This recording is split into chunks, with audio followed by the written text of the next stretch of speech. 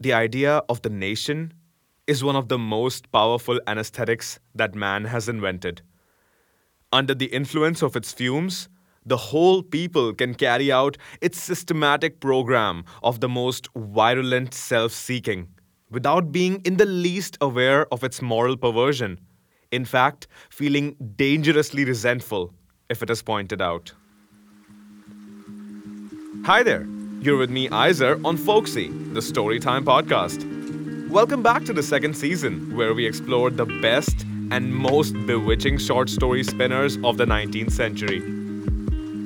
So, today's quote is definitely from our guest of honor of the day, Mr. Rabindranath Tagore.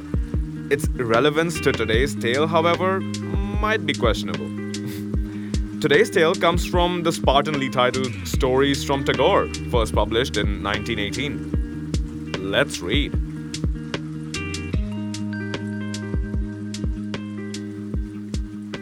The Homecoming by Rabindranath Tagore. Phatik Chakravarti was ringleader among the boys of the village. A new mischief got into his head. There was a heavy log lying on the mud flat of the river, waiting to be shaped into a mast for a boat. He decided that they should all work together to shift the log by main force from its place and roll it away. The owner of the log would be angry and surprised, and they would all enjoy the fun. Everyone seconded the proposal, and it was carried unanimously. But just as the fun was about to begin, Makhan, Phatik's younger brother, sauntered up and sat down on the log in front of them all without a word. The boys were puzzled for a moment. He was pushed rather timidly by one of the boys and told to get up. But he remained quite unconcerned.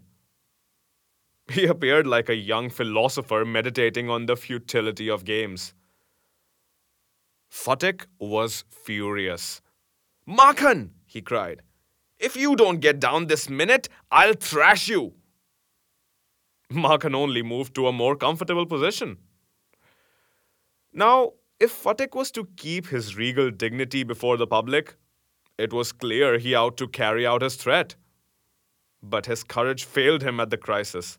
His fertile brain, however, rapidly seized upon a new maneuver which would discomfit his brother and afford his followers an added amusement. He gave the word of command to roll the log and Makhan over together. Makhan heard the order and made it a point of honor to stick on. But he overlooked the fact, like those who attempt earthly fame in other matters, that there was peril in it. The boys began to heave at the log with all their might, calling out, 1, 2, 3, go! At the word go, the log went, and with it went Makhan's philosophy, glory and all. The other boys shouted themselves hoarse with delight. But Phatik was a little frightened. He knew what was coming. And sure enough, Makhan rose from Mother Earth, blind as fate and screaming like the Furies.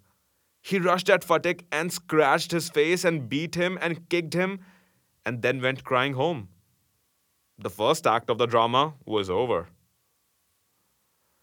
Phatik wiped his face and sat down on the edge of a sunken barge by the river bank and began to chew a piece of grass.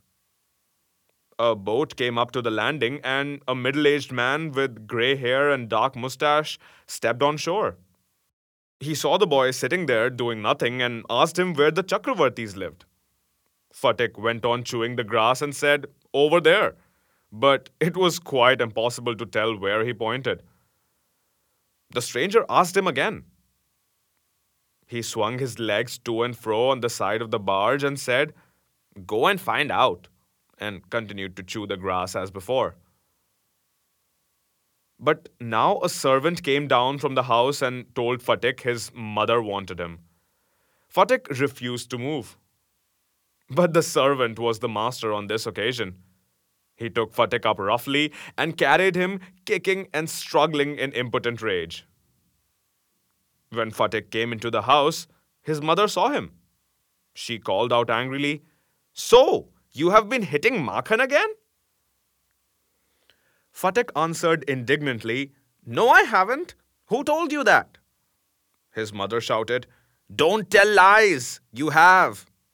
Fatek said sullenly, I tell you, I haven't. You ask Makhan.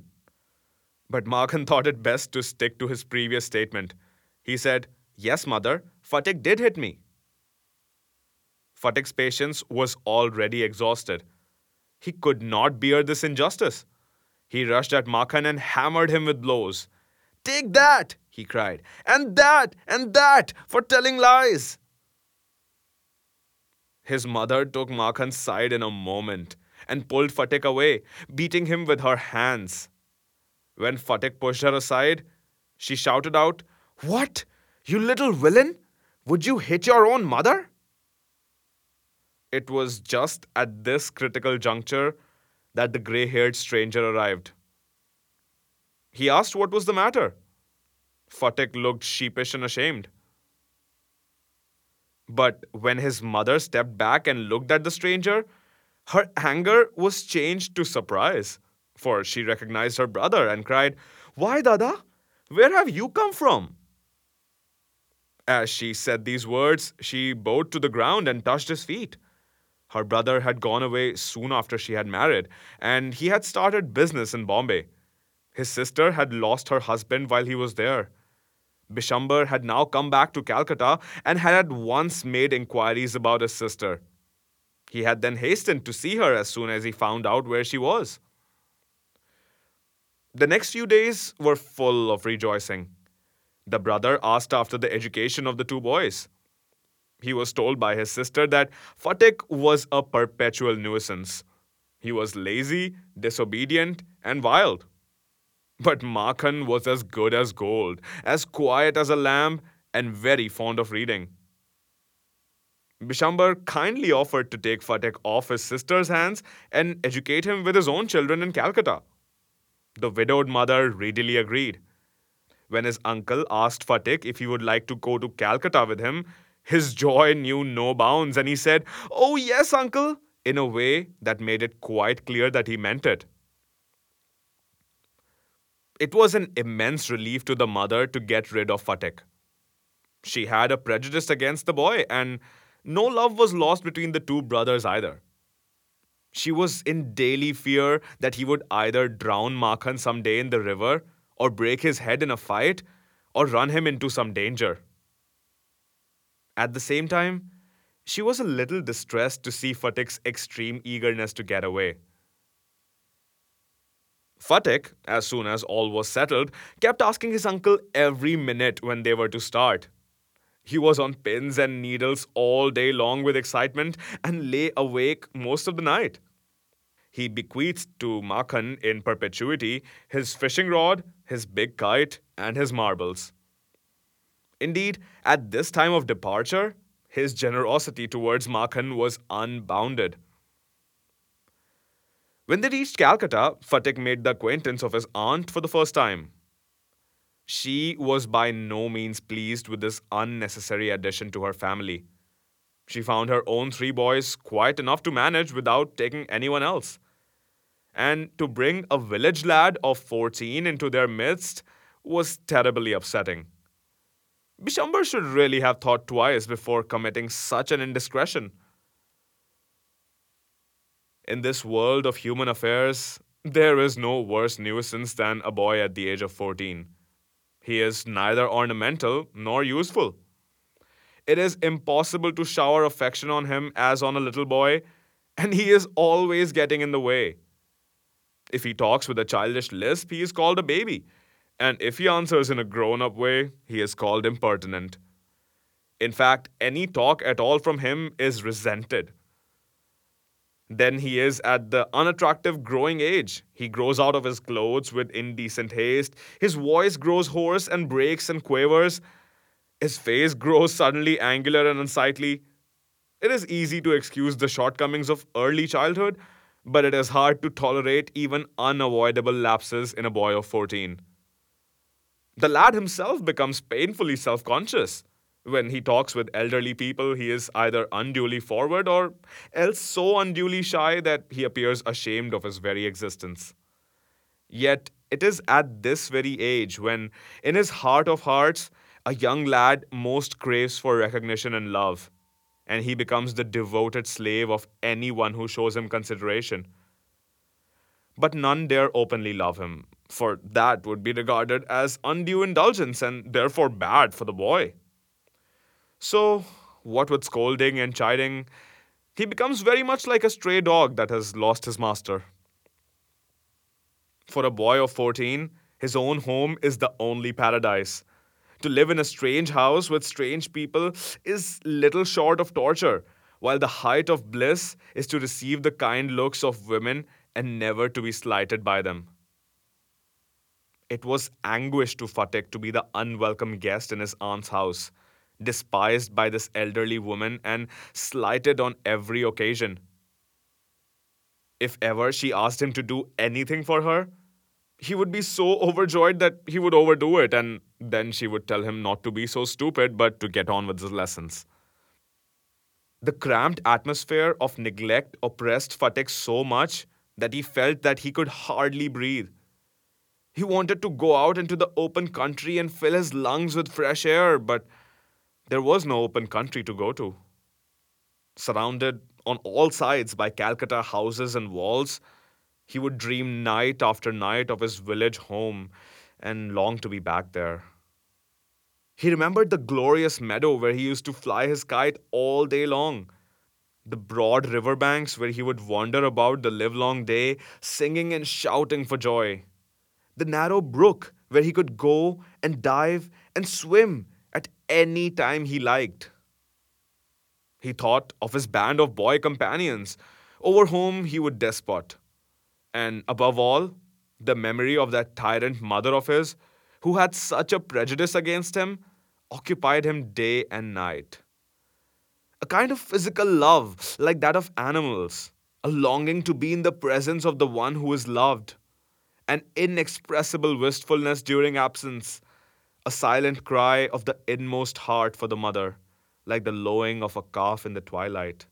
This love, which was almost an animal instinct, agitated the shy, nervous, lean, uncouth, and ugly boy. No one could understand it, but it preyed upon his mind continually. There was no more backward boy in the whole school than Fatik. He gaped and remained silent when the teacher asked him a question, and like an overladen ass, patiently suffered all the blows that came down on his back. When other boys were out at play, he stood wistfully by the window and gazed at the roofs of the distant houses. And if by chance he espied children playing on the open terrace of any roof, his heart would ache with longing. One day he summoned up all his courage and asked his uncle, "Uncle, when can I go home?" His uncle answered, "Wait till the holidays come." But the holidays would not come till October, and there was a long time still to wait. One day, Fatek lost his lesson book. Even with the help of books, he had found it very difficult indeed to prepare his lesson. Now, it was impossible.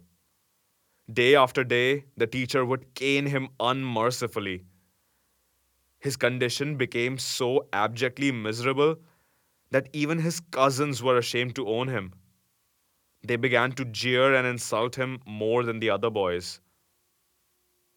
He went to his aunt at last and told her that he had lost his book. His aunt pursed her lips in contempt and said, "You great clumsy country lout! How can I afford, with all my family, to buy you new books 5 times a month?" That night, on his way back from school, Fatik had a bad headache with a fit of shivering. He felt he was going to have an attack of malarial fever. His one great fear was that he would be a nuisance to his aunt. The next morning, Fatik was nowhere to be seen. All searches in the neighborhood proved futile. The rain had been pouring in torrents all night, and those who went out in search of the boy got drenched through to the skin. At last, Bishambar asked help from the police. At the end of the day, a police van stopped at the door before the house. It was still raining, and the streets were all flooded. Two constables brought out Fatik in their arms and placed him before Bishambar. He was wet through from head to foot, muddy all over, his face and eyes flushed red with fever, and his limbs trembling. Bishambar carried him in his arms and took him into the inner apartments. When his wife saw him, she exclaimed, "What a heap of trouble this boy has given us! Hadn't you better send him home?" Fatik heard her words and sobbed out loud, "Uncle, I was just going home, but they dragged me back again." The fever rose very high, and all that night the boy was delirious. Bishambar brought in a doctor. Fatik opened his eyes, flushed with fever, and looked up to the ceiling and said vacantly, "Uncle, have the holidays come yet?" Bishambar wiped the tears from his own eyes and took Fatik's lean and burning hands in his own and sat by him through the night. The boy began again to mutter. At last his voice became excited. "Mother," he cried, "don't beat me like that. Mother, I am telling the truth." The next day, Fatik became conscious for a short time. He turned his eyes about the room as if expecting someone to come. At last, with an air of disappointment, his head sank back on the pillow. He turned his face to the wall with a deep sigh. Bishambar knew his thoughts and, bending down his head, whispered, "Fatik, I have sent for your mother." The day went by. The doctor said in a troubled voice that the boy's condition was very critical. Fatik began to cry out, "By the mark, 3 fathoms! By the mark, 4 fathoms! By the mark!" He had heard the sailor on the river steamer calling out the mark on the plumb line. Now he was himself plumbing an unfathomable sea. Later in the day, Fatik's mother burst into the room like a whirlwind and began to toss from side to side and moan and cry in a loud voice.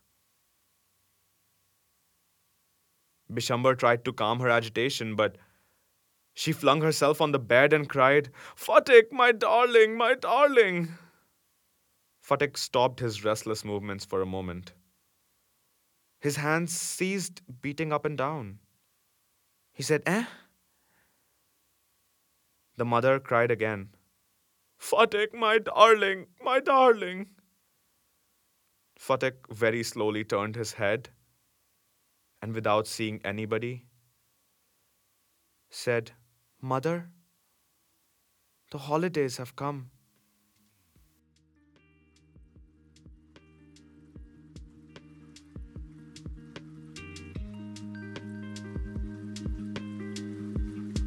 And that was today's tale. I have literal goosebumps, you guys. This list is definitely the best short story writers of the 19th century, and this particular story, it just hit really deep and hit close to home, and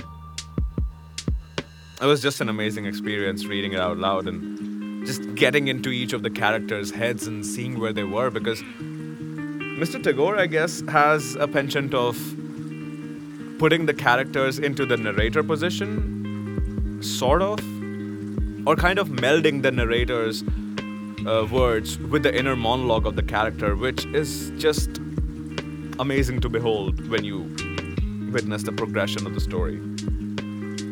What did you think about the story, though? Is there something you agree with me about, or was I totally off the mark? And also, how are you liking this new second season? Let's get a conversation going, man. As always, This text is available for you to read, review, and enjoy for free on Gutenberg.org. That's Gutenberg.org.